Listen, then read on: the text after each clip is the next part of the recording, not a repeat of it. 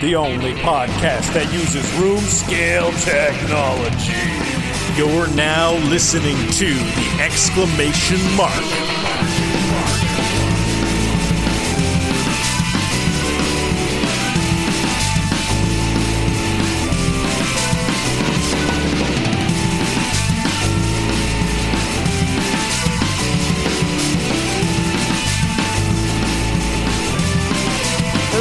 Welcome to the Exclamation Mark Podcast, the only podcast that uses room scale technology. My name is Crofton Steers. I am the Oculus Rift of this podcast, if you will. Streamlined, easy to use, but with minimal options. And joining me, as he does all week, is every week is the HTC Vive of this podcast. I'm talking about Bo Schwartz. Hi, Crofton. Hello, exclamation mark podcast listeners. I got to be the Vive. I thought you were going to say that I was, I don't know, if you research the name of the VR back in the 80s, like the New World Matron or something. Like no, Bo, you are. I thought there was a disc coming down. Multi-talented, so you have lots of things that you can do, but you're kind of unpolished. So is the Vive unpolished? I wasn't aware of this. We will get into this, but on this episode of the exclamation mark, we will be diving right into the VR wars, the new console wars. We'll be having a dialogue tree a little later on, talking about console upgrades, with the PlayStation 4.5 perhaps being on the horizon, and we're going to talk some of the news of the week, as we are wont to do, as well as what we are playing.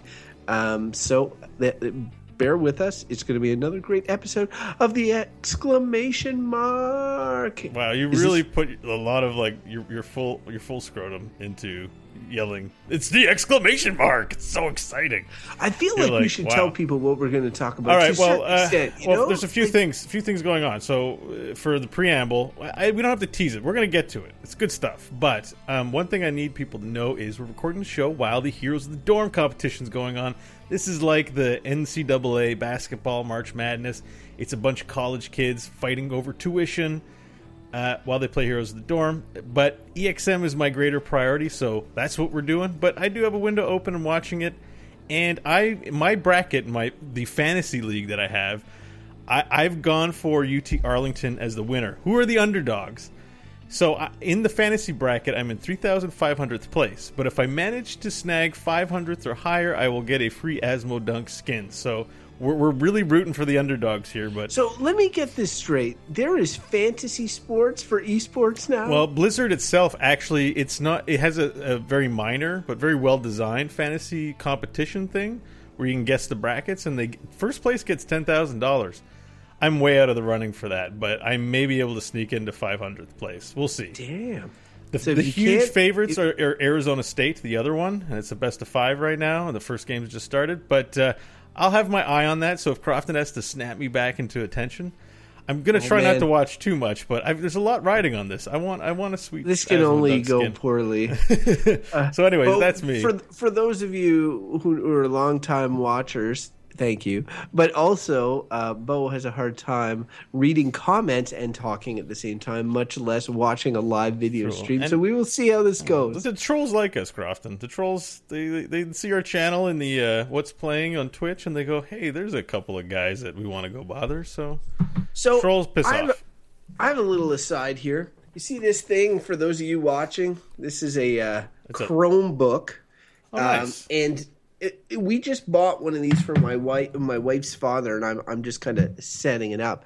For those of you unfamiliar with Chromebooks, they're essentially a laptop that only runs one program, and that program is Chrome. And it's amazing to me how much stuff runs through a browser now. Like, the word processor I use on my main desktop is Google Docs, and I use all that stuff is now through your browser. Really?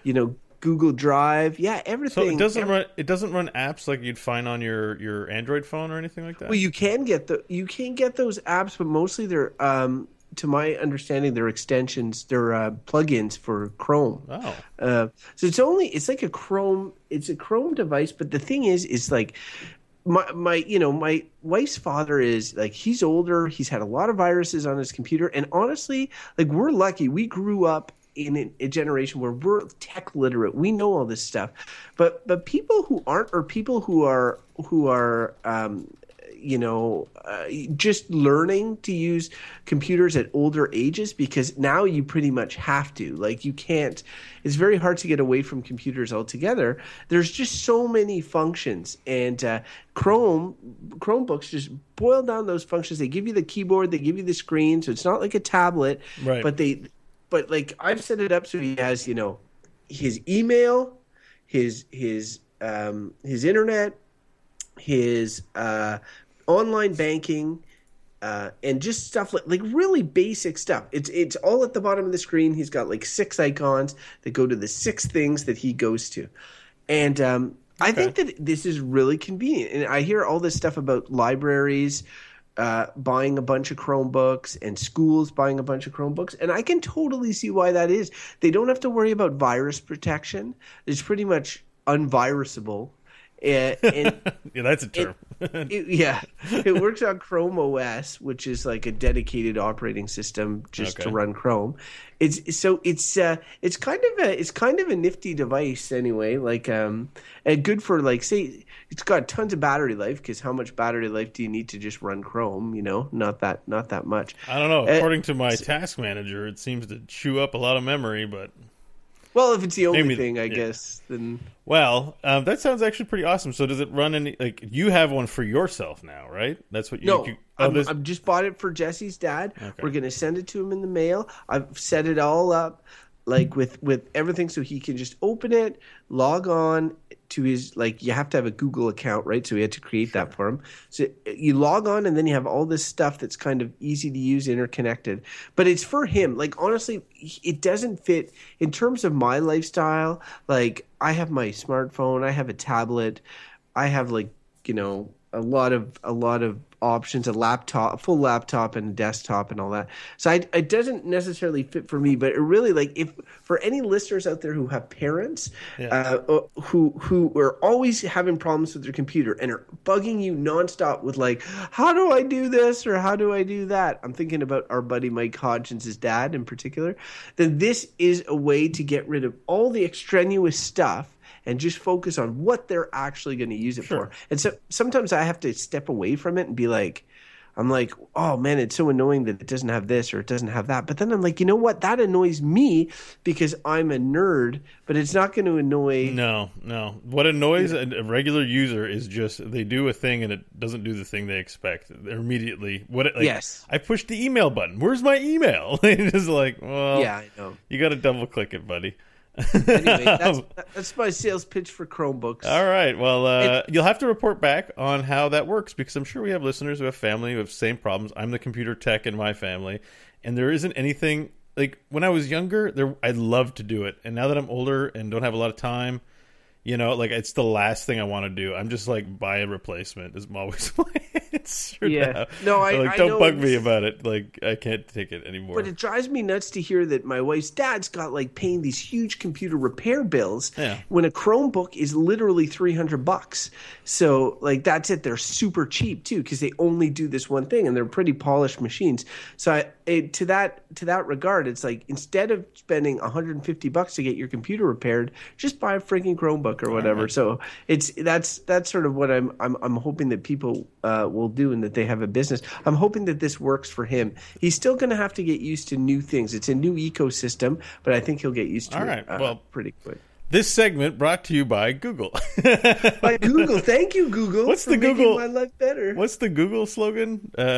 Your parents unchained. What is the Google? Does Google have a slogan? Search facilitated.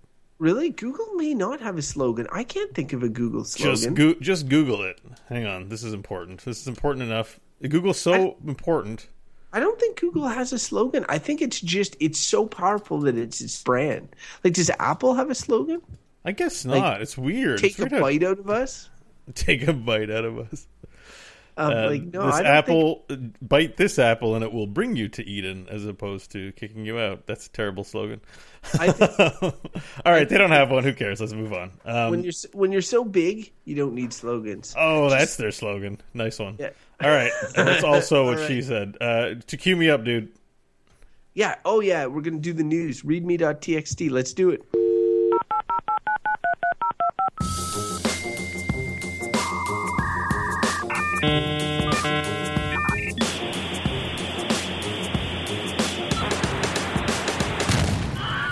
Readme.txt.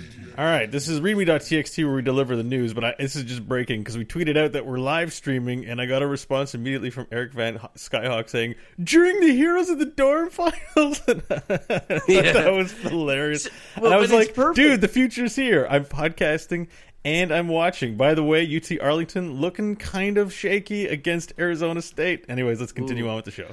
Okay, actually, you know what? That's the first item I got here on the news, esports news. So there's a World of Tanks final in Europe. It turns out I didn't even realize how many people plays this World of Tanks. Have you ever heard of this game before? I have, actually. World of Tanks was something that people pitched to me as being of interest. And it sounds on the surface kind of like PlanetSide with nothing but Prowlers and Vanguards.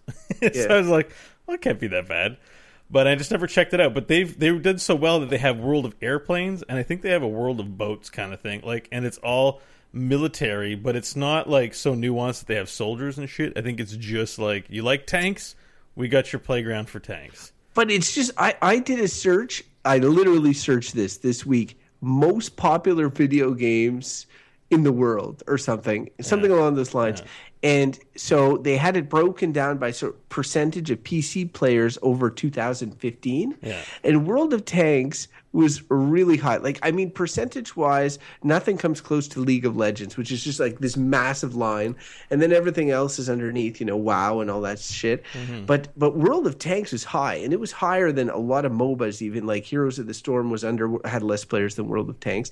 And World of Tanks has just had this big event, I guess, in Europe, in which a big prize pool was again given away. So these esports are going nuts, and I hear that there's a lot of reporters that are essentially losing their job in traditional video game industry sort of positions, reporting on the news, and are now becoming like esports specialists, because like that's where the jobs are. Like all sorts of channels and shit want esports specialists. I think the thing about video games is, look, you spend a bunch of time in development, and then you create a thing, and then it gets sold, and then it's done. Like, then it's in the bargain bin 6 months later, unless it's a major hit. Like, esports allows the content creation financial loop to continue rolling out. Like, there's just more long-term money.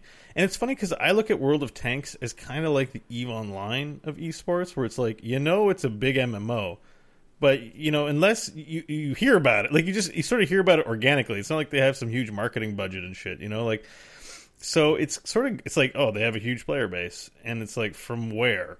Like, I see League of Legends ads all the time, and Hearthstone ads and whatever. World of Tanks every now and then, but mostly I feel like people just kind of get into it, and then you're in this sort of niche, this very large niche. But yeah, World of Tanks is. I've tried watching. It's pretty boring to watch, I got to be honest with you. So explain to me then, Heroes of the Dorm. Like, the finals is going on right now, but how did we get here?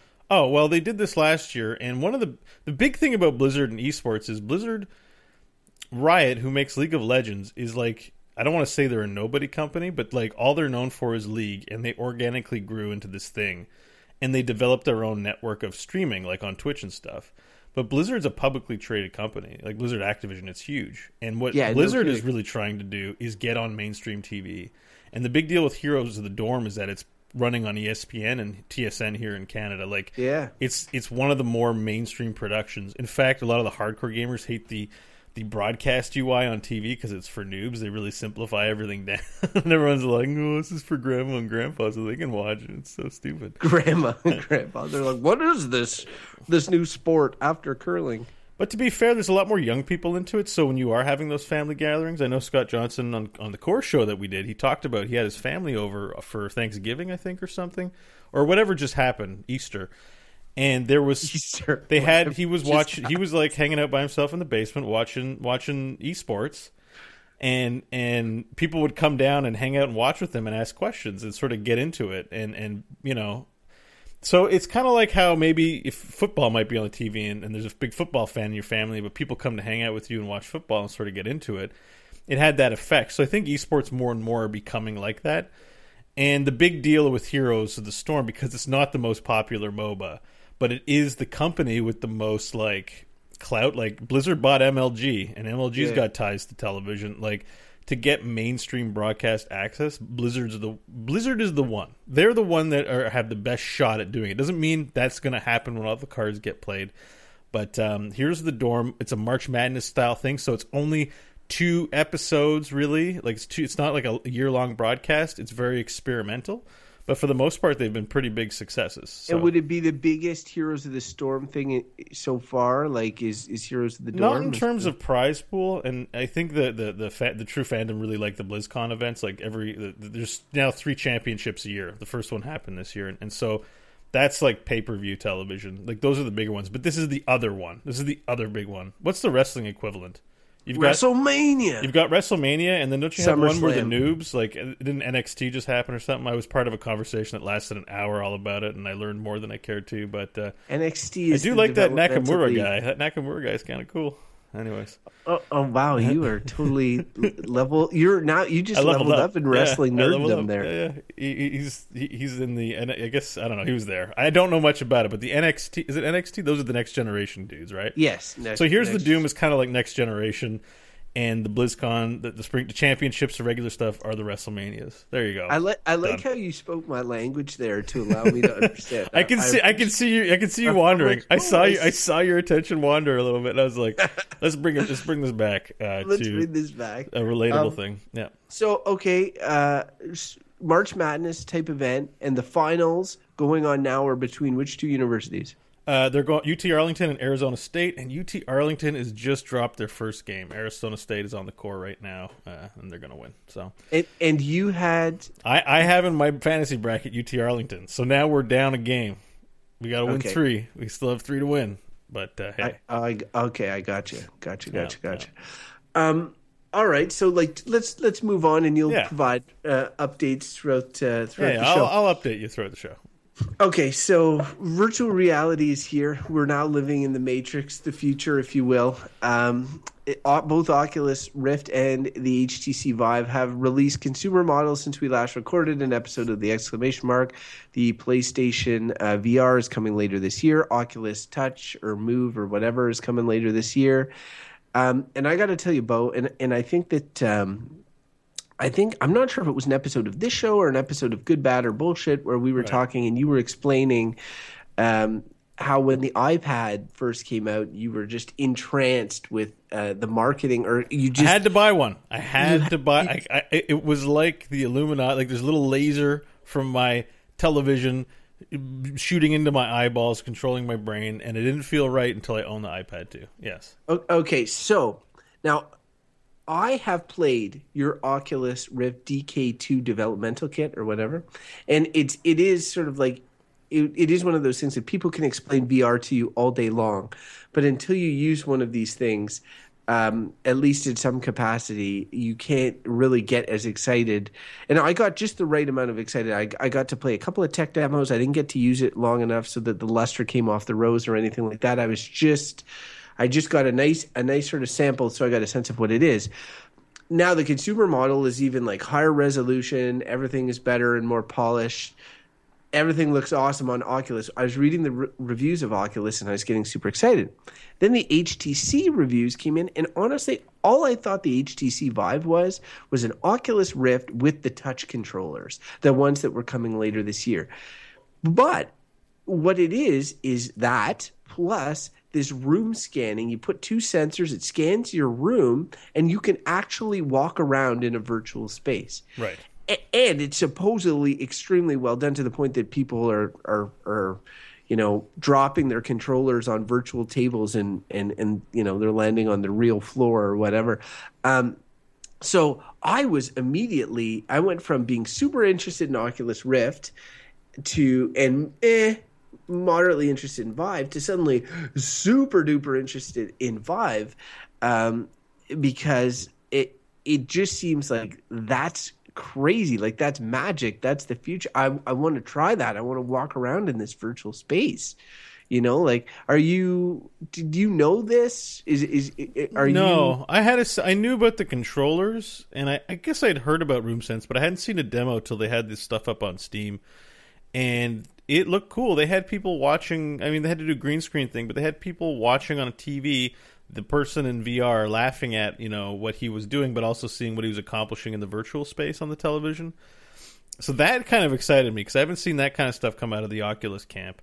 And I guess a Steam box is out, because the big thing was there was supposed to be a Steam console, and if they're out, they haven't made a big splash, as far as I can tell. Maybe no. The bigger thing that's made a splash is the what is it? The Steam the one that allows it's a little box you put at your Steam TV Link, and Steam you can Link, stream the Steam Link. Steam Link, yeah, that's it. I've heard a lot of people talk about how awesome that is. Yeah, I feel like they're a reputable company. Like they're gonna put a product out that's really good, but it hasn't penetrated the market, I think, in the big way that maybe I was thinking. And so I've always had some trepidation about the Vive, where it's gonna be some great piece of technology, but at the end of the day, Xbox and the PlayStation 4 are still the home boxes du jour, as far as I can tell. Yeah, and so why would I invest money in buying hardware for an ecosystem that's not supported? Now, Steambox is supported because it has your Steam library. So Steambox can be this value-added side thing, and you still get value out of your Steam account. The issue with the Vive is that it's a whole new environment. Games have to be designed kind of specifically for it. Is this the new version of Console Wars? Because I know the way PCs work, that Oculus stuff should work on Vive, I guess, in theory, but maybe not. But it doesn't always. That's the thing. They're kind of... I don't know that there's a united driver set, for graphics cards and stuff. You're not like, I can't play this game because it requires an AMD. It's like, no, the big major manufacturers all, make their graphics cards to a set of standards that are sort of flat and universal, and that a lot of people can develop on. But PlayStation is notorious for having very specific hardware requirements that developers have to adjust what they do to make sure it's on the platform. Notably, when Skyrim came out, there was a huge bug in Skyrim because of that. PlayStation 3 in particular was a very close environment. Right. So the thing, Bo, is, and you make a lot of good points here, because this is what's sort of tempering my excitement. So it costs a shit ton of money to make a game, and you need, especially a AAA big budget game. Yeah. Then you need to sell that game a certain amount of copies to recoup operating costs, right? So then you need an install base, and I just see the install base of the Vive is going to be very limited at the beginning, because both of them will be. They require powerful computers that not everybody has. So I'm not going to invest a ton of money into making a game. Valve might. They might be we're going to really push this by developing our own game, and so there might be one killer app for the Vive coming from them in the near future. That's sort of my feeling. Where Oculus, I think there's going to be a lot of games that come out that will be sort of like Valkyrie, which is kind of like a traditional game, but you can play it with the Oculus Rift. You know what I mean? Okay. You can, or what's the one you played there? With the ship, space, Elite Dangerous. Elite Dangerous, yeah. So there might be other games like that just implement VR as well. But to have that full room scale experience, you're going to need to program entire games. So part of me is tempered from running out and buying it based on the idea that there's going to be, it's going to be a long time before there's a ton of stuff to do on it. But the other part of me is I have a computer right now that can run it. But my graphics card is essentially the minimum system requirements or recommended system. Either bottom line, it's not getting any younger, and so when they release their next version of these headsets, which for sure they will at one point, my computer will probably need to be upgraded as well. Yeah. So right now I can get in on it. I could go and I could buy it, and it would work perfectly, and everything would be great. But I might not be able to get in on the next version without a substantial upgrade to my PC again. And that makes me tempted to go out now, even though I know I'll probably be, do everything there is to do in like an hour. I don't know. So, but I'm stoked. I'm really So excited. you're in. about You're all this. in. You're going to be getting Oh this yeah. thing. Yeah. I will be getting something. It's how long can I hold out? And right now I'm already feeling pretty confident in myself. I went to the Vive order page. I had it in Sure. my cart and all that sort Yeah. of thing. And then I backed out, and then I was like, okay, you know what? Breathe. I can do this.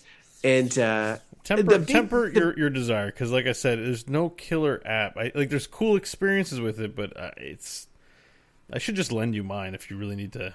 Well, no, see, that's it. You have the Oculus DK2. It's not the same. No, I know. It's not room scale VR, and it's a lower. You complain about the screen door effect, and I looked up on the other ones, and they have much better resolution than yours. So maybe it's better. Here's the one thing I would say, and this is I feel like I would have wanted an iPad when it came out. At least getting second generation of new technology is not necessarily a bad thing, because shit will be not perfect.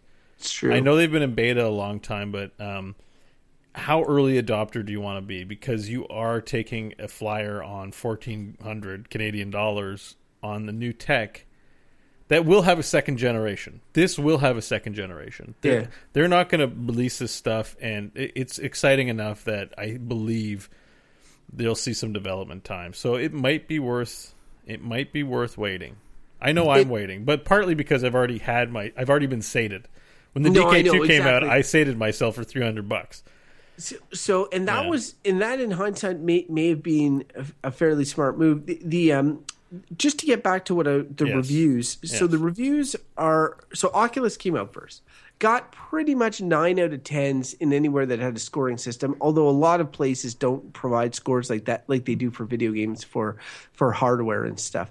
But there was places everywhere, like from CNET to like the Washington Post to whatever. Everybody giving the Oculus Rift great reviews. They're saying really amazing, super easy to set up. The Oculus Home. Whoops, sorry about that. The Oculus Home interface is sweet. Really allows you to jump right in, choose different things. Very user friendly. Everything about it is good. They're just saying, you know what? You probably don't need it right now because there isn't enough stuff. Lucky's Tale was one of the bundled in games, got middling reviews, and the other game. The Eve one is considered, I think, good, but again, it's like if that was an X-Wing versus TIE Fighter game, I'd probably be much more interested. Instead, it's like some Eve game. Yeah. So that's the Oculus side. I have played an X-Wing simulator though. That does exist with the full sound effects. It's like fan made. It's not, but it's still it does a trick a little bit, Exciting. So then the HTC Vive reviews essentially are funny because they came out a week later and everybody sort of blew their loads on Oculus and was like 9 out of 10. Woo! I'm gonna write that down. That might be your show title for this week. And they're like 9 out of 10. But then the critics got the HTC Vive, and you can see that they didn't really know what to do. They're like, oh man, this is so crazy. I'm walking around in a virtual reality space. However, it's a less polished.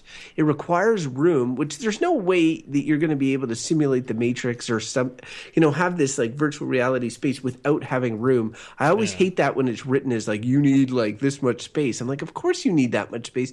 What did they expect? They were going to invent teleport you to some magical realm where you'd be able to walk around, like you need space to walk. It makes sense. So I hated seeing it docked for that. Like people were docking at points for that. But the other thing they were docking at points for was they said it felt prototypey, like wires not put down the way that they should be. They run down your back. It's just like everything was a little kinky and stuff, especially compared to the smooth ride that the Oculus Rift provided.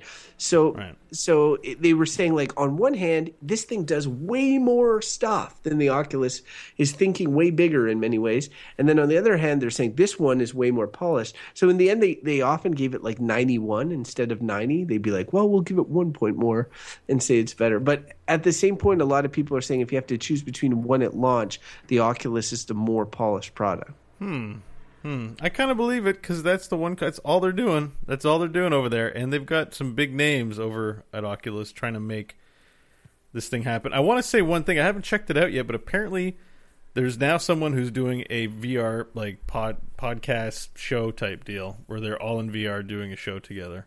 I can't remember what it's called. I think the guy's name is Will Smith who does it, but not Will Smith. Not Will Smith, like celebrity actor Will Smith, but like tech guru Will Smith. I feel bad for that guy. He's like Michael Bolton in Office Space. But this guy has the Will Smith account. Like he like Will Smith does. Like he's a verified user, and celebrity Will Smith. You can suck it. You don't get a Twitter account with your name on it. Celebrity Will Smith has to use something like the real Will Smith. One thing that is interesting, Bo, and you touched on it, and this almost excites me more than the gaming experiences, is everything that you can do with VR. And I've heard of there's a company that's launched, I think it's in Canada, where it's like, say, sporting events, right? You like a hockey game, they might have these cameras on these two seats on the front row or whatever in the best possible spot. And then it's like they record it. You can watch the sport live. They're working on it. So you'd buy these virtual tickets, and then you'd be in like some sort of arena, or you'd be in an arena like live action watching this stuff in VR space. Right. And as they refine those experiences, like it's gonna be nuts. And I just read that book that Steven Spielberg's turning into a movie, Ready Player One, and this is very much Ready Player One type stuff. Like they'd go into these virtual worlds, and then they'd be using their desktops in the virtual worlds. They'd be doing all sorts of stuff in the virtual space. And now people, like, you can go into these rooms with giant movie theaters, like where you're watching a movie on a giant movie theater screen, except you're in a virtual space. I mean, it really sets the imagination free on what could be coming down the road. Yeah, I'm excited for VR, man. Like I think VR is just like, it's going to be a big thing, but I don't think you need to buy it immediately. I think both companies are still trying to figure out what is the thing that's going to make grandma and grandpa want to buy this. Once everybody has a sense that they want it for a thing, basically they need to have Wii Fitness in this thing. If they can incorporate fitness into the virtual reality thing, you're golden. It's funny. I was thinking about this the other day, like, because people have treadmills at home. So if there was like some sort of zombie shooter treadmill game, or even just a treadmill where you're running on and the headset is connected. Although you'd be sweating, so it'd be kind of fucking nasty. Maybe it would get all into the. But anyway, it'd be just really neat to be looking at, instead of looking at my shitty basement, looking at all sorts of amazing areas. Like you could do a run through Iceland or something like that. I think that would be wicked. Although again, the sweat would be a deal breaker, I guess. Well, once the affordability of VR machines goes down, maybe everyone in your family can have their own headset, and that way you don't have to share it. Right. Cardboard's an option, I suppose, too. Although, God, I'd hate to have that thing doused in sweat. Maybe not. Sweaty Cardboard. Another good show title. So the other thing I wanted to mention real quick, something that came up this week was a discussion about cross-platform play. And by that I mean what Rocket League's been doing between the PS4 and the PC since launch, allowing users from these two different ecosystems to play together. And it's funny because we have, for a super long time, just assumed that, you buy the game on Xbox, you buy it on PlayStation, you buy it on PC, and they're not going to play together. We've been conditioned to thinking that, even though it's really kind of stupid. So like you buy Call of Duty, the newest Call of Duty on each of those three systems, and that you're not going you'll only be able to play in one of three playgrounds. And now Rocket League, this has happened before, but Rocket League's a prominent example of two sort of PC and PS4 working together. And then when Rocket League was released on Xbox One earlier this year, they said, "Oh, we're not going to have cross-platform play, so you're not going to be able to play with the PC and PS4 folks." Right. And then I don't know what happened. Maybe there was an uproar, maybe whatever. They worked it out. So now all three and this is the first ever, all three are going to be in the same ecosystem. Like when I start a game of Rocket League, I'll be able to play Xbox One people, PS4 people, or PC people. And that begs the question, why don't they do that all the time, right? Like why can't you have platform play across the board? So Microsoft has said, yeah, no, cool, let's do that, we're open to it, baby, cross platform play forever. And then meanwhile Sony has said, we did it a lot before. Remember Final Fantasy 11 on PlayStation 2? We did it then. Remember that, guys? But it seems clear to me what's going on is Microsoft's getting their ass kicked, and they're like, anything that will make them seem cool, they're up for. Where Sony is winning right now, and they definitely don't want to give any assist to their opposition. Because like, if you know that you can play with your friends who own PlayStation 4s, then maybe you'll buy an Xbox One. You're like, oh, I'll buy an Xbox One because I'd like to play Halo, and I can play with Call of Duty with my PS4 buddies, so I don't need to just buy a PS4. I can buy an Xbox One instead. Right. So anyway, what do you think about cross-platform play? Well, like everyone who's a consumer, we don't give a shit about the exclusivity rights or needs of a company. That's the big question here is customer satisfaction, and we know they do exclusive. Why is any game exclusive? It's because the company wants you playing on their system, and like, is that a bad thing?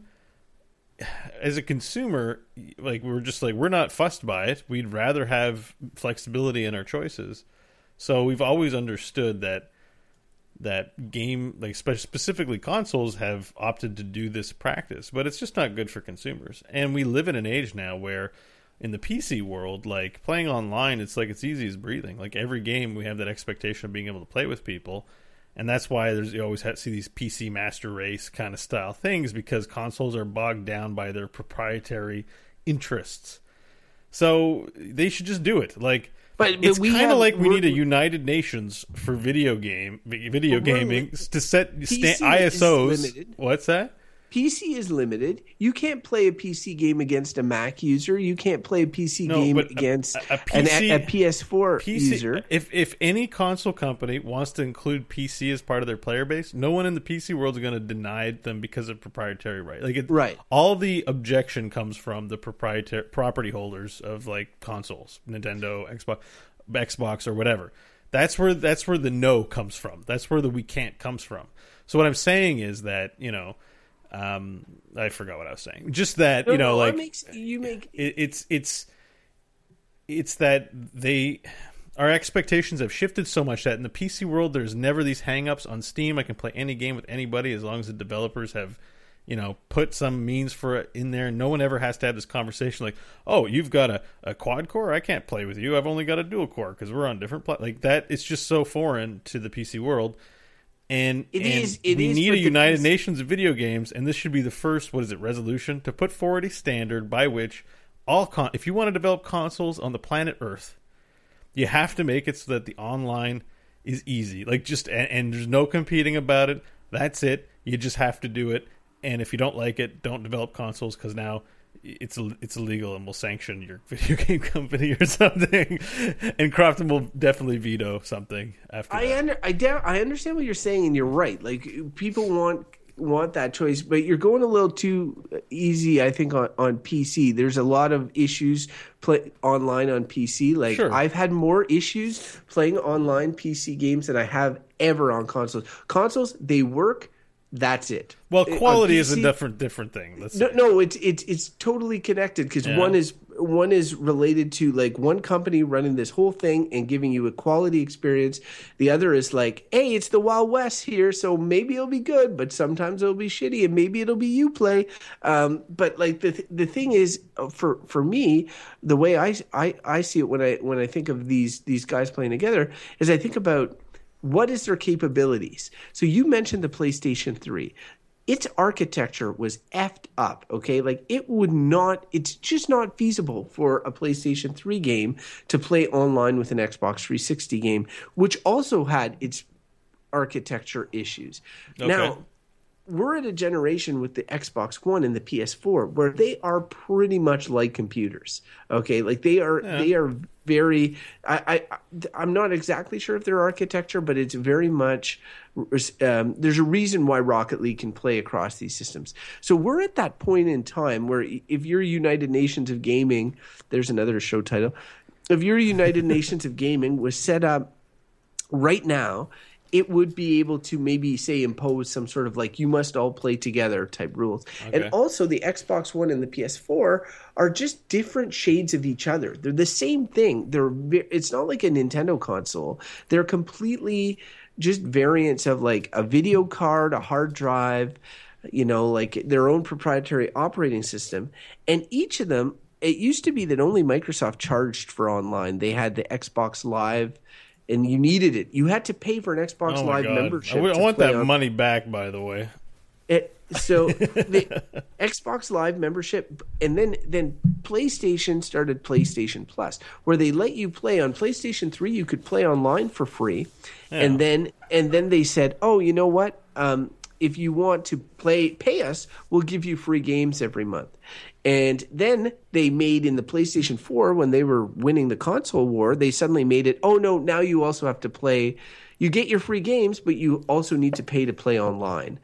And so now both of them you have to pay to play online, and they're both trying to justify that online service because, as you said, everybody knows on a PC you just turn it on, you can play online. On a lot of other systems, like if I want to play my Nintendo 3DS online, I don't have to pay anybody. But these guys, they know what they're doing. They're making money hand over fist. So it's hard for them to want to work together because they may demean the value of their online service. In one manner of looking at it, like it's almost a way to recover the cost of the hardware because the hardwares are loss leaders.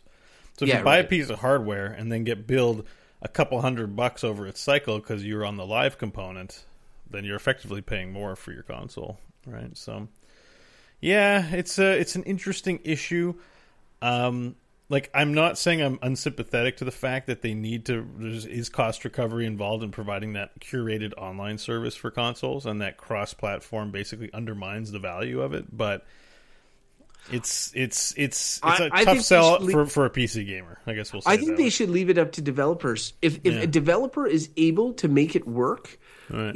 Then because I've heard all sorts of corporate buzz lines where it's like, well, we have a code of values and ethics that gamers accept, so we can't protect them from people who are outside of the network. Like here's an example: like Overwatch is coming out on all consoles and PC.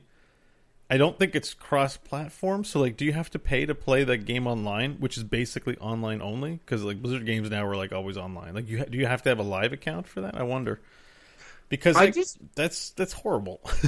You could make the point though, depending on so somebody plays Rocket League on their PS4. Yeah. You have your kid. You're like, oh, you know what? I'm going to turn off voice chat and I'm going to let you play Rocket League on your PS4. So then little Timmy's like, oh sweet, I'm playing the soccer video game, and then he starts playing against PC players. And suddenly there's little chat, instead of nice shot, nice save, and all that sort of stuff in his chat message, there's he's playing with Crofton. This guy named Flashblade is playing with him, and you suck donkey dick, little Timmy. And he's like, Mommy, what is this? Why are they so mean? Or whatever. And the PlayStation is unable to block that because that's coming from an outside network. Now, I would argue, because this is an excuse that they've made. This is an excuse that's come up. I would argue that you should have the option to turn on or off crossplay. And so a parent can be like, okay, whatever, I'm going to turn it off so little Timmy can't play with the PC noobs,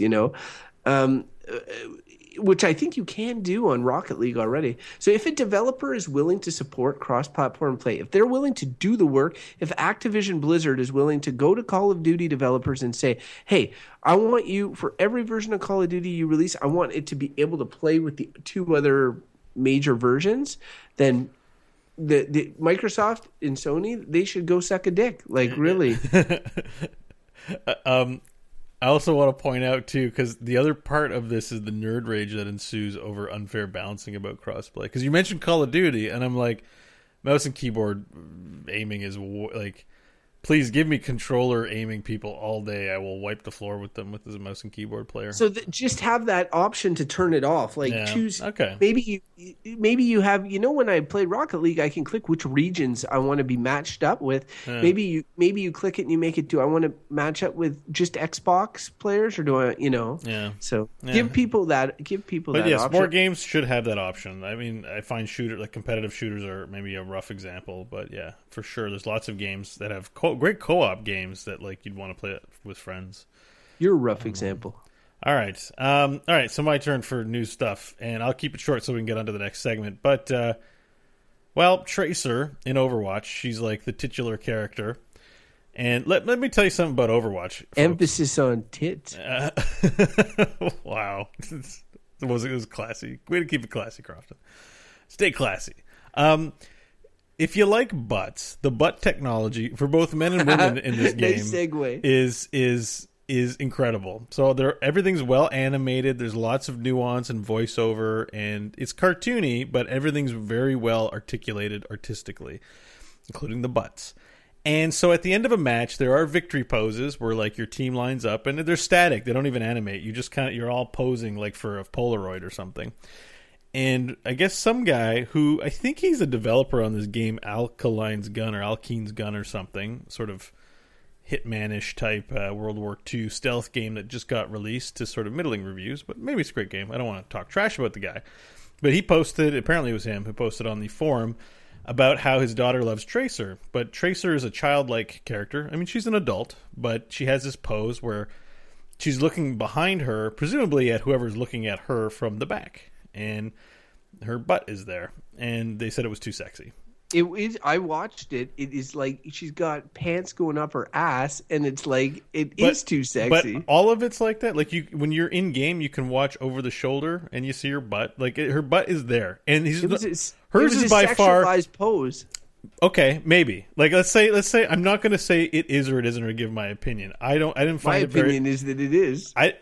My opinion is I find it just as like sexual, if you will, as any of the like 30 other poses of women in there doing things. Like the fact that this one was isolated, the rationale was that she's a character that's more of a role model for younger people because she appears more useful. Yet she is an adult. This discrimination against short people to say they look like kids, by the way. That's a reach, but keep going. Yeah, it's a reach. So anyways, the best part about it, there was a big furor, right? That let's make Tracer great again, all this kind of stuff. Let's not pander to the politically correct people. And lots of people saying it's okay to be sexual. Like there's sexual characters in there, and they love their Tracer that way. And Blizzard said they were going to change it, which is why all the Blizzard fanboys and girls were freaking out. They did release a new pose though, and it's pretty much every bit as sexual as what was there. It's just from the side, and she has a smile on her face instead of looking a little more provocative. So, anyways, that happened. So if you like butts, play Overwatch. Blizzard is in full support of their very sexually endowed characters. I will say that Blizzard is like, and maybe I'm going easy on them because definitely because they design their games in such a way that they want them to run properly on as many computers as possible. They've never really been pushing polygons in terms of graphics, right? It's not like a high-res sex simulator or anything like that. So when a game comes out, like a Blizzard game in the past, I've never really thought of like super sexy girls, but I guess the Diablo characters are often fairly sexualized, but that game is rated M for mature. So in Heroes of the Storm, right? One of our big jokes was Li Ming, who's the wizard character from Diablo. When you reach level 10 with a character, like just you've played him a lot, you get the opportunity to buy a master skin, and her master skin is basically she wears pants, but in her master skin, it's like her crotch is cut off, so you just see her thong and the pant legs. It looks real weird.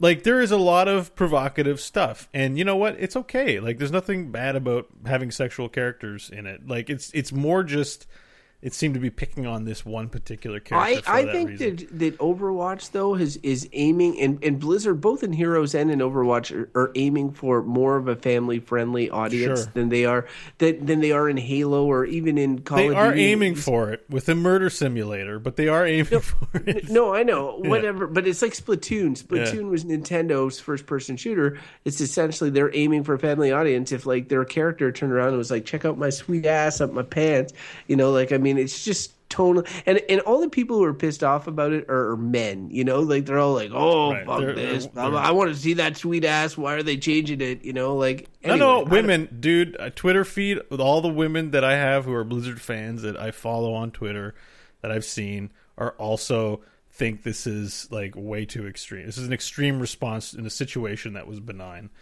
from someone crusading about it. That's sort of been it's not just men. It's mainly women that are more vocal, because I find men are scared of being vocal because they don't want to get drawn into this shit unless they're trolly or argumentative like I am. But like for the most part, it was overstated. I think the situation was overstated. So anyways. All right. I will agree with you. You're going to have to play Overwatch, man. Overwatch is real good. Tracer butt gate is now behind us. Pun intended. And with that, bring your toilet paper, folks. On to the games that we are playing, which may or may not include Overwatch. In the second section, we call Games Per Minute. Making kids' minds like vegetables. Talk about them out on the street smoking pot. This is Games Per Minute. How do you feel about cutting his head off? One. Yeah, how do you feel about cutting his head off, Crofton? Bo, you still playing Overwatch? No. So I've stopped playing Overwatch actually because Tracer Buttgate. Because Tracer Butt, yeah, basically. No, because I play Heroes of the Storm. That's my game. So when I have time, I play in that game.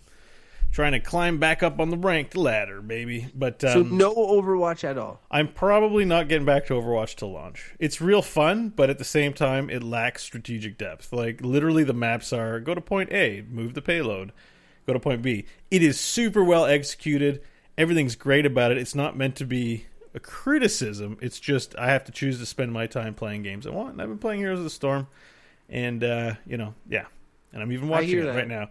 By the way, Game 2 is on. It's still tied up, but I think Arizona State is in the lead. We'll let you know in a second what's going on. So if Arizona State wins this, it's done, right? No, it's best of 5, so there'll be a third match after this.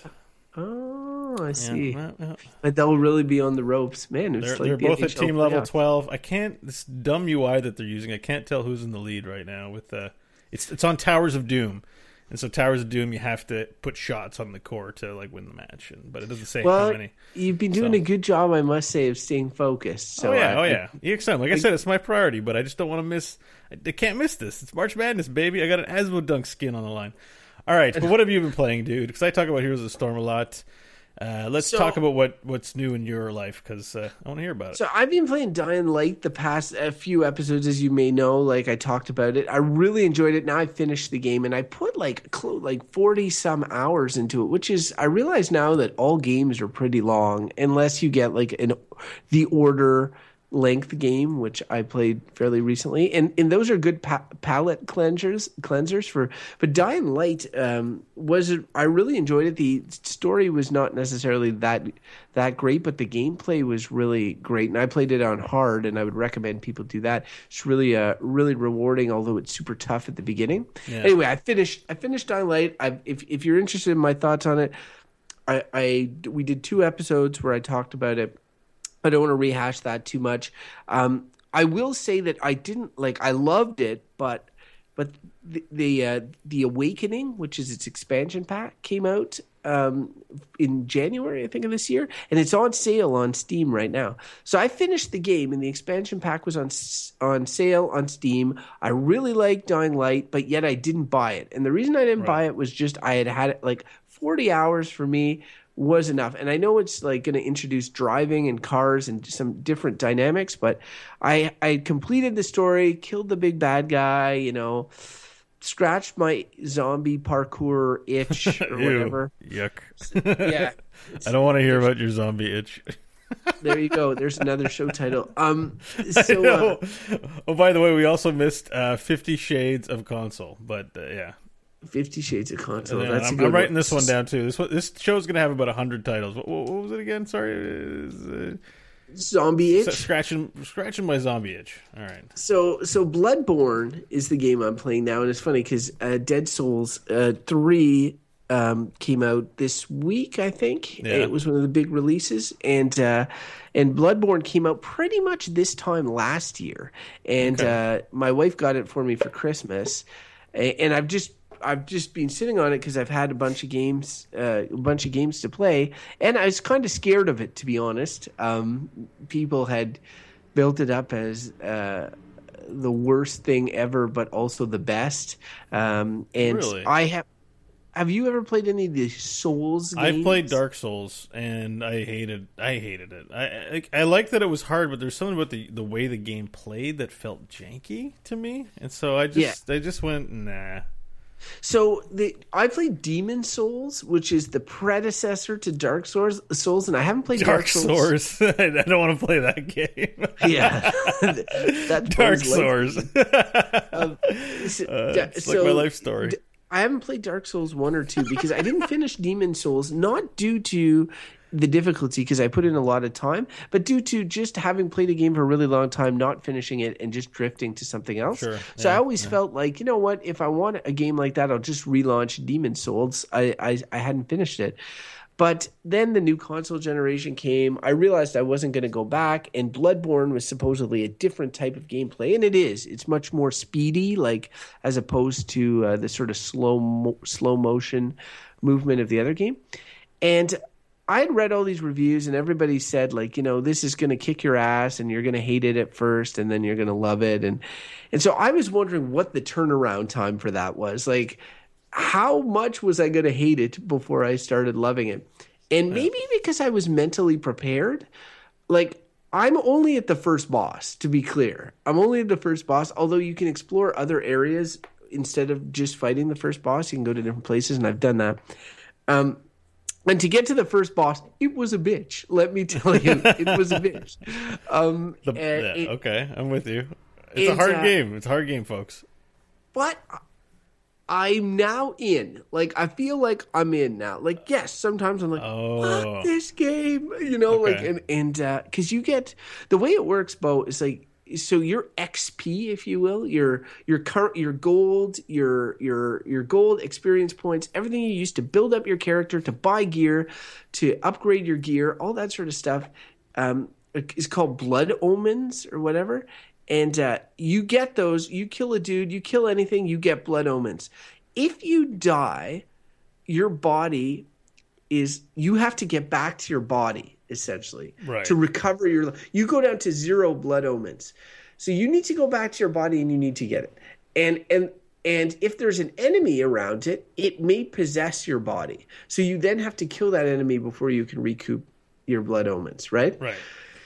So if you die a second time, so if you don't get your blood omens, if you die trying to recuperate them, then they're gone forever. And what sucks, now there is obviously a way to keep them, which is to spend them, but you can only spend them in like the sort of hub area. Right. So like you get these situations where you're really far from the hub area, and if you go back to it, all the enemies will respawn. All of them will respawn. So you've gotten really far, and you have a lot of blood omens, and you can go all the way back. There'll be no enemies. It'll be an easy walk back. Go to the hub area, spend all your shit, and level your guy up, and then you will have saved your blood omens. But then you'll go back, and all the enemies will be back. You have to kill them all over again. It's very difficult, so it could take a long time.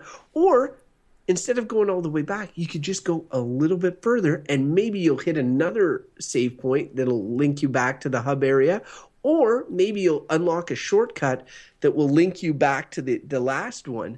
So you're always tempted to push on, and then you're so scared about dying, because if you die, then your body will be so far along, and then you'll have to kill all the guys to get back to your body and recoup it and stuff. So there's so much stress.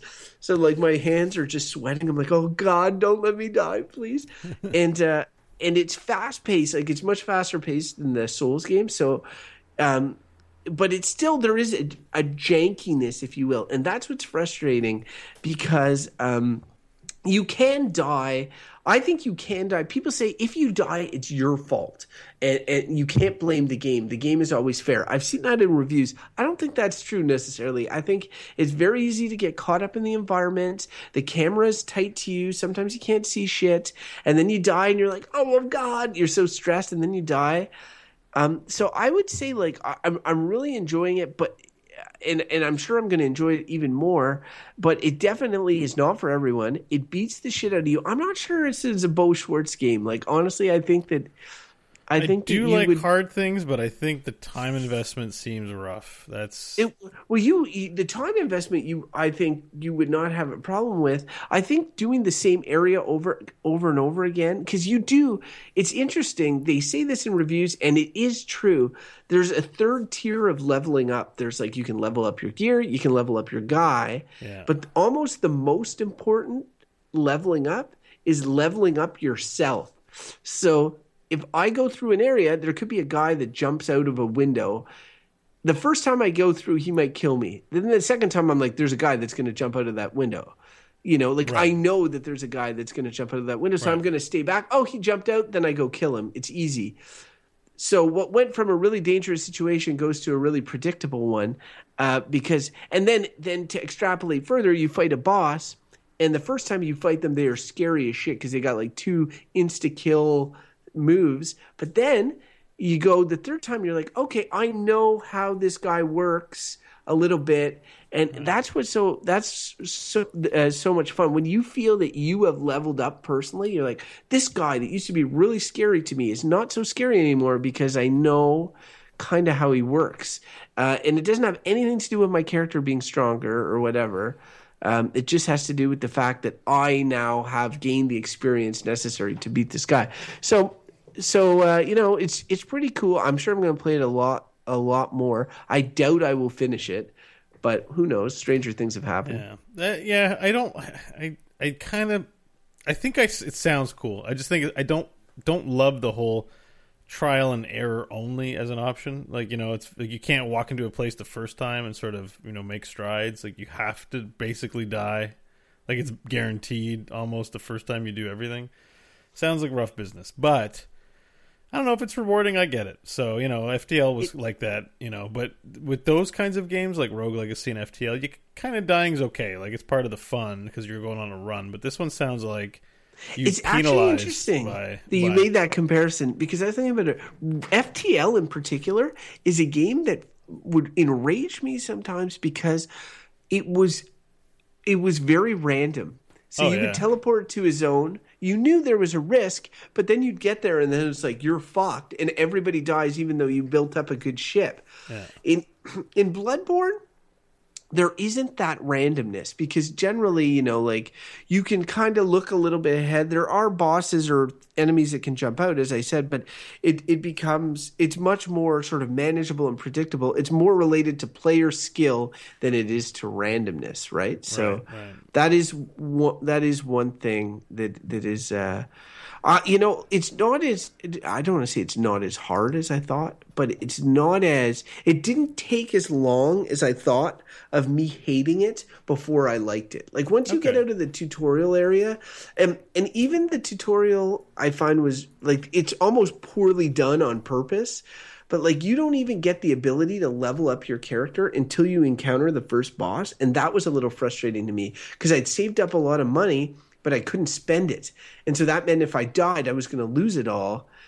The best way not to lose it is to spend it, but I had nothing to spend it on until I got to the first boss and unlocked that ability, right? Now I think I've unlocked all the things I can spend money on, so it's a little easier to... Those kinds of games, too, are also...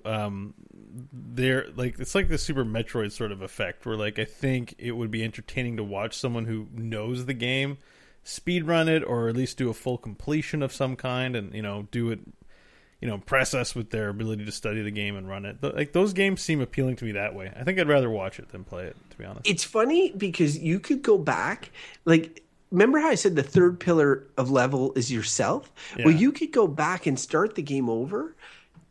And once you have done it and you got a sense of how to fight each enemy, what their weak spots are, how to do it, you start memorizing the maps, you start knowing the areas and stuff like that.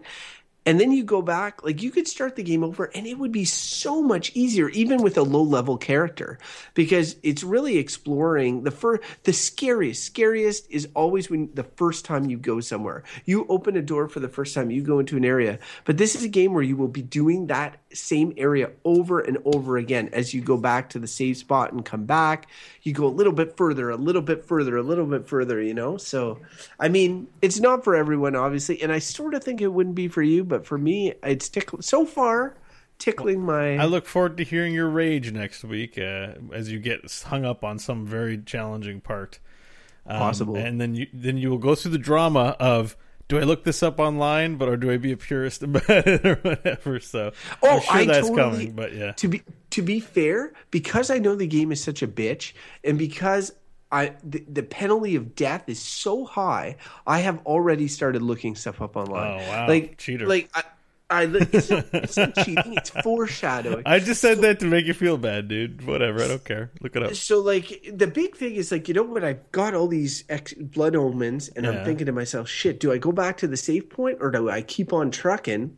I'll look and be like, okay, should I go back, or okay, I should go back, you know, or whatever. Okay. I can look, because otherwise it's really impossible to know, and it's a huge time investment, because as soon as you go back to the save point, all the enemies respawn, and that is huge. Because I mean, it's just like, if it took you half an hour to go through an area, it may take you 20 minutes to do it again. You'll be faster. But it's still it still takes time to kill people now. It's not like Diablo, where you just, you know, or Path of Exile, where you just sort of run over everything. Okay, well, you know, if that's all you've got to say on the Bloodborne for now, then we'll check in with you and see how much hair you've pulled out. But I think we need to move on to a new section, a section that I'm going to segue into, even though Crofton normally likes to do this. A thing we call the dialogue tree. Oh yeah, listen to that sound. So pleasant on the ear. Now there's one fine dialogue tree. All right, so this is the dialogue tree, where we talk about a topic that we feel like talking about, more debate style, although it's kind of like how the rest of the show runs, but we're just sort of picking a topic here and going forth with it. But before we introduce you to the topic, a little check-in on the Heroes of the Dorm status that...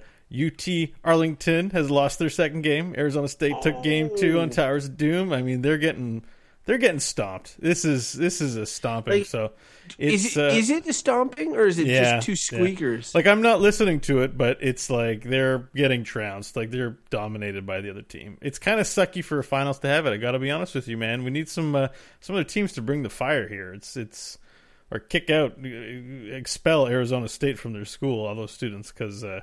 They're just mopping the floor with the other team. It's not cool. They'll have to do some drug testing after it's over. Maybe find a little Red Bull in there. Cocaine, Red Bull laced with cocaine. Yeah, controversy.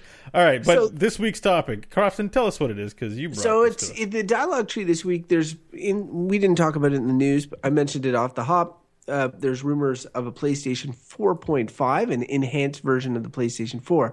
The idea of this, I think, would be to allow for two things. One is 4K graphics on PlayStation games as 4K TVs become more commonplace. So the idea being that the PlayStation 4 can run at 1080p. If somebody gets a new 4K TV and wants to play their PlayStation games in 4K, you know, they're not able to right now. The PlayStation 4.5 would perhaps solve that. The other thing is PlayStation VR is coming later this year. Maybe it would be possible to use it in an enhanced resolution, perhaps limiting some of the screen door type effects. So PlayStation, because they're on top of the world right now, they're the leaders. They're thinking, you know, people would shell out for this, an enhanced version of the PS4. Call it the PlayStation 4.5 and go with it. Xbox One also, it's sort of like has always been a little bit technologically inferior to the PS4, and they're talking about doing an enhanced version of this midway through the Xbox One's life cycle. Is our console upgrades a good idea? And that's sort of what we would want to talk about a little bit today. We don't know the details of these ones, but Bo, I will give you, believe it or not, the absolute master, or I don't know if master is the right term, of console upgrades is Nintendo, of all people. Oh, I have a story, by the way. Are you going to talk about the 64? Oh, I will, but I was going to first start with my recent purchase of the Nintendo, the new Nintendo 3DS. That's its name. So the new Nintendo 3DS was released last year, has now an extra thumbstick and increased processing power. There are some games now that are only released for the new Nintendo 3DS, and to piss people off more, the Virtual Console, which allows you to play old Nintendo games, has just announced that Super Nintendo games are coming to the new Nintendo 3DS, but they will not work with the original Nintendo 3DS. So games that came out originally on a 16-bit system, like Donkey Kong Country, Legend of Zelda, Super Metroid, all that, you'll only be able to play those on the new 3DS. So there's like a two-tiered system on the That's the 3DS. easy for consumers to follow. Yeah. And then, but prior to that, Nintendo's had a series of there's probably 8 Game Boy Advances, a zillion, Game Boy Colors and Game Boy Slim or whatever.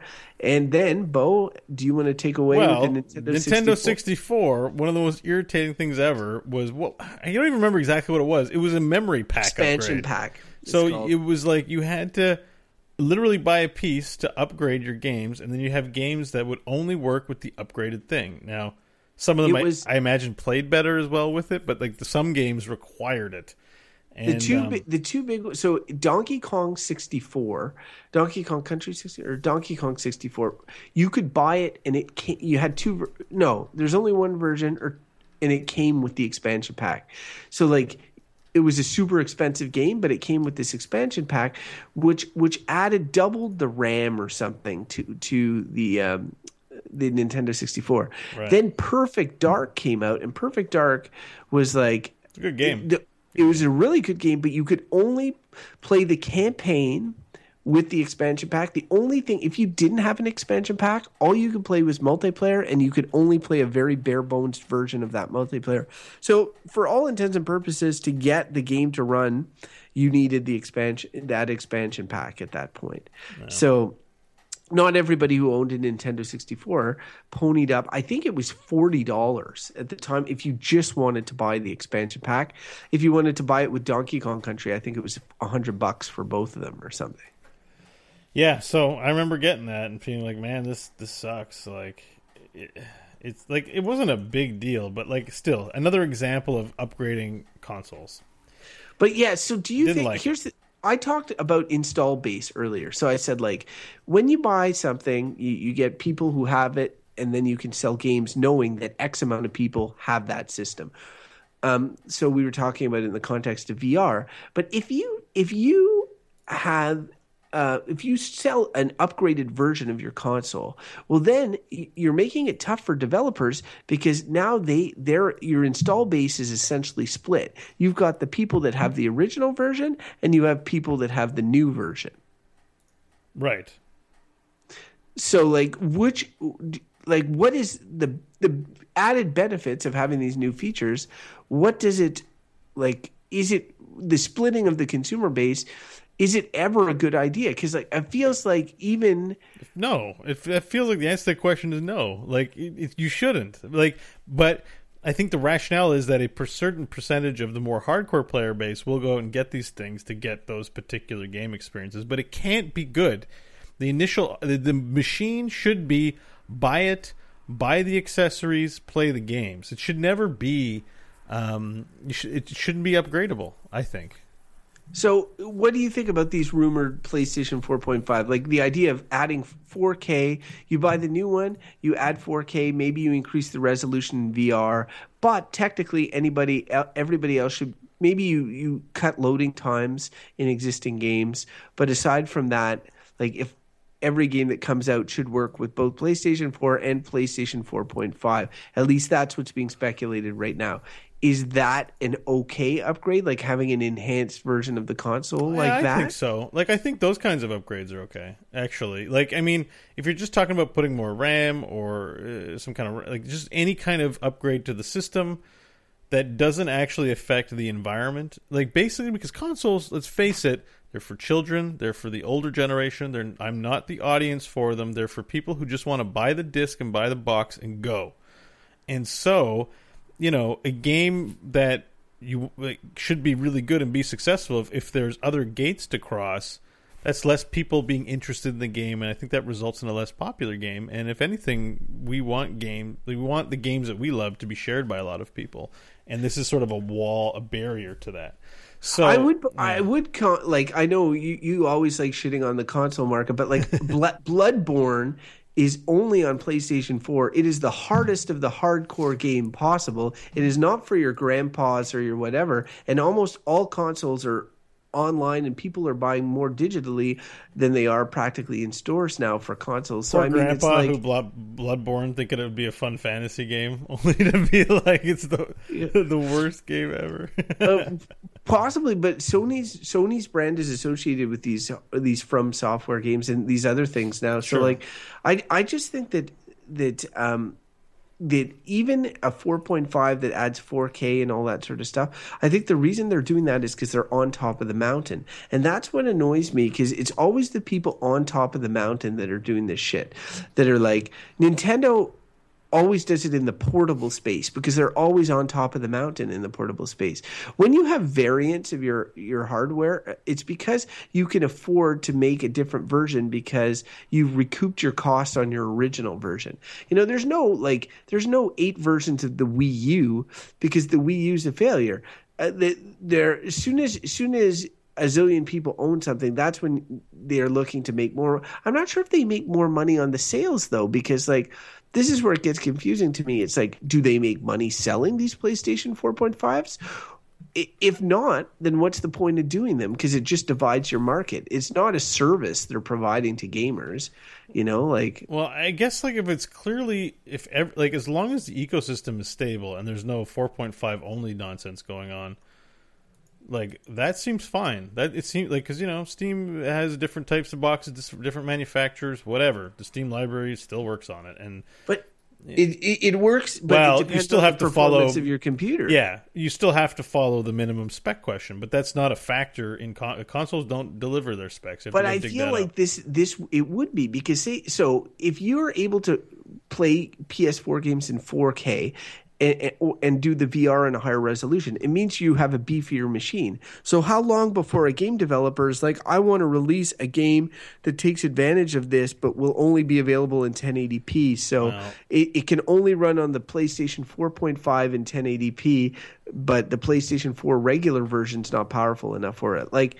They're releasing a more powerful machine. So unless they put restrictions on developers and say, look, you cannot release more powerful games, or you have the versions that come out on PlayStation 4 are the equivalent of PC versions with medium graphics, and then the versions that if you put the disc in the PlayStation 4.5, you get the game in higher graphics. I mean, again, it's annoying. I guess it's not that bad. Maybe I'm overstating how crappy it is. Just generally, I don't like to fuss over.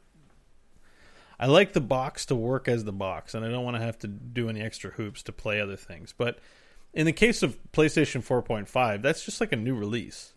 Mind you, if you bought the PlayStation 4, and I don't know, it's like they're adding an extra console to the console cycle without doing it. Is what it feels like. They are, totally. Because, we missed the boat on a couple things, and we wanted to hedge our bets, so we didn't include it, but now we're confident it's going to be a thing.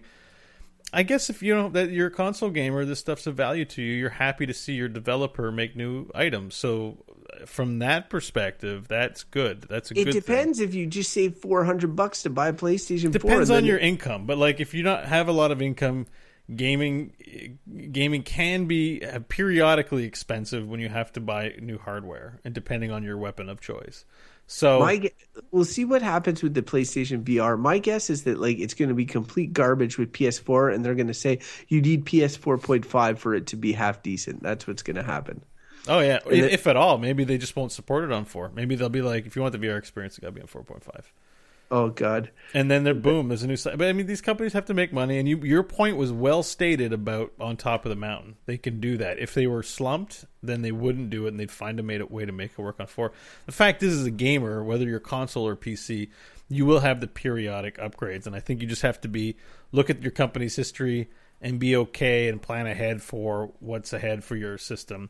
Mind you, I think we got spoiled a little bit because the PlayStation 3 and Xbox One or Xbox 360 cycle lasted a really long time with few side grades except for like the Kinect on the Xbox and the Move controllers. Yeah. Like there was never a we need to upgrade this machine thing. I think VR is really throwing thing for a loop probably.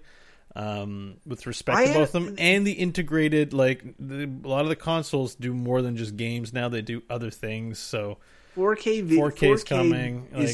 Like if you go into Best Buy and look at the TVs, it's all 4K. They're pushing the 4K TVs. So people want you need something that's going to provide a 4K image to be able to display it. The other thing is like, every console generation does a ton of remodeling of their console. Right. Like my Xbox 360 Red Ring of Death, and I had to buy another one. And I got like an Elite Black one that was like a later generation one, you know? Right. And it has a bigger hard drive. There's a bunch of other things that it has. Like it has new parts. They fix some stuff. But it's an Xbox 360. Like it's no... I think supposedly the loading time is a little reduced or whatever, but there's no games that I can only play on the Elite version.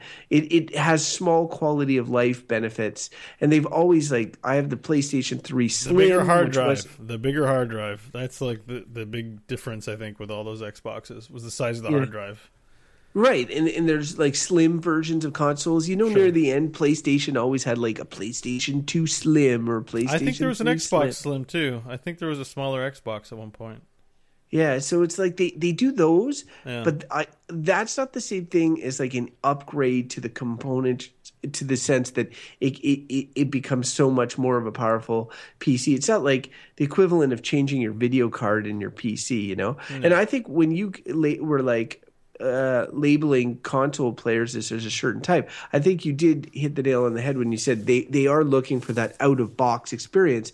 They're not looking to upgrade this and upgrade this part and upgrade that part, you know. So I don't know. I guess it's like the final verdict for me is like it's okay. Like I probably overstated a little bit like how crappy it is. I prefer the simplicity of just getting the box and being done with it, because that is the appeal. If I wanted simple, I wouldn't be a PC gamer, and that would be an appealing product for me. And I'm glad we have consoles, but you know, it's not I don't fun like. So Bo's okay with it. I'm not okay with it. What's the score? What's the score? Oh, no, the third match hasn't started yet. They're really filling the time on this thing. Because it's such a trouncing, I assume Game 3 is going to be lost too, and they have so much time to fill. So there's been like interviews and stuff. They haven't even started Game 3. I think they're just going to get to drafting soon. It's commercial break right now. So is there a bronze medal match or something? No. There's the semifinals were yesterday, so you know there's that. Yeah. All right. Well, now that we have discussed that topic, let us move into our weekly recommendation segment, one that we like to call inventory management.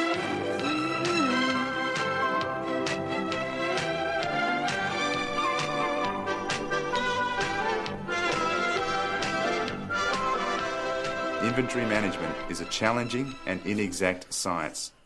Thank you, Mr. Australia Man. In the spirit of virtual reality, VR is here, baby. Yes. I was trying to think of my virtual experiences I've had, and honestly, I can't think of that many. What was the one you played? Shark Tale or something? What was it? I can't remember. Sea Walker? Yeah, that was scary. The thing is like, I'm thinking about fully blown games that I've played at certain points and had like a somewhat of a virtual experience. So I started thinking about it, and I was like, man, really you have to go back to arcades, because arcades essentially, like, there's games where you get on the motorcycle and you can move it around. It's like providing some sort of, it's a different type of virtual engagement, but sort of an idea that it's more than just controllers or whatever. And so I thought about, in college, I would play this game, San Francisco Rush 2049, all the time. It was at the local bar. They had an arcade cabinet. It's like you'd sit down in the car seat. There are multiple of them together. And I eventually got the game on my Dreamcast as well.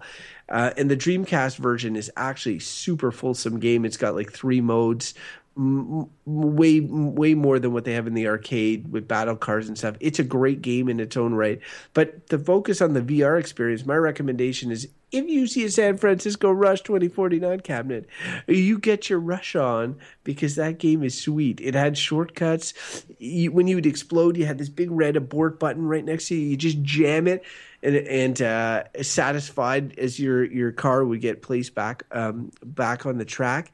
And it just had good like tactile feedback. The steering wheel felt really good. There's one at House of Targ in Ottawa here where we are, but I'm sure it's a machine that you can find pretty easily. So my recommendation this week, San Francisco Rush 2049. Yeah, man, it looks dated. I'm checking out a video on YouTube right now, but I can see it being fun. It looks like a fun racer. I'm sure You have to play it in the arcade machine now. Okay. I guarantee you sit down and play it, it would still give you the thrills.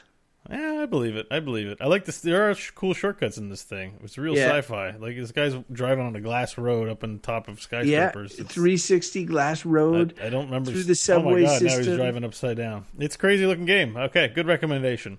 All right, now on to my recommendation because it's a VR edition. Now, I haven't played many full games on VR, but this is sort of a quasi-real game and VR recommendation, and that's the Half-Life 2 VR mod. So Half-Life 2, already a great game. You don't need much of a reason to go back and experience it. I did because they actually, Valve made a VR edition, and in my DK2, what was great about this is that there are ways to emulate VR in games like Borderlands 2, which I've played in VR and Skyrim. The problem is when you move your head around, your aim moves around. It's not disassociative with where your head looks. But what Valve did here, or whoever made the mod, I think it was Valve, they made it so that your mouse controls almost light gun style. You know when you don't have a light gun for a light gun game, so that you use the mouse to just point and click where it is. So light gun style, you have your hand stuck out in front of you and you aim where it shoots, and it works real great. And then you look around and your hand is still in front of you. Even if you look left or right, your hand is still in front of you.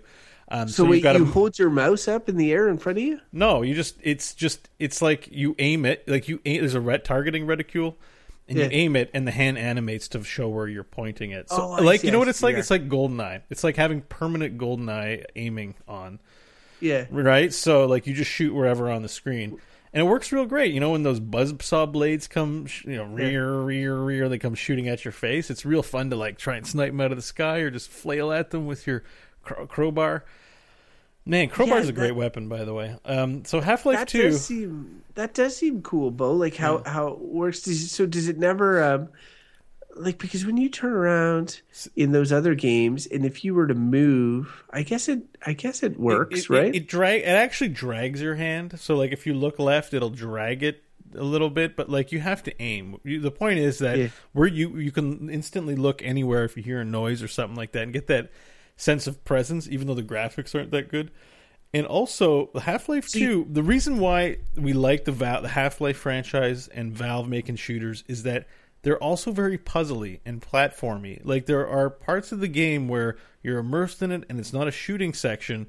It's how do I get past, like, there's those gross tongue things that hang off the ground. Yeah. And there's a weird puddle you don't want to step in, and you got to use your gun to put a box on a thing to climb up. Like, it's very puzzly in some sections where you're running, and then you're stopped because, I got to take this area real slow.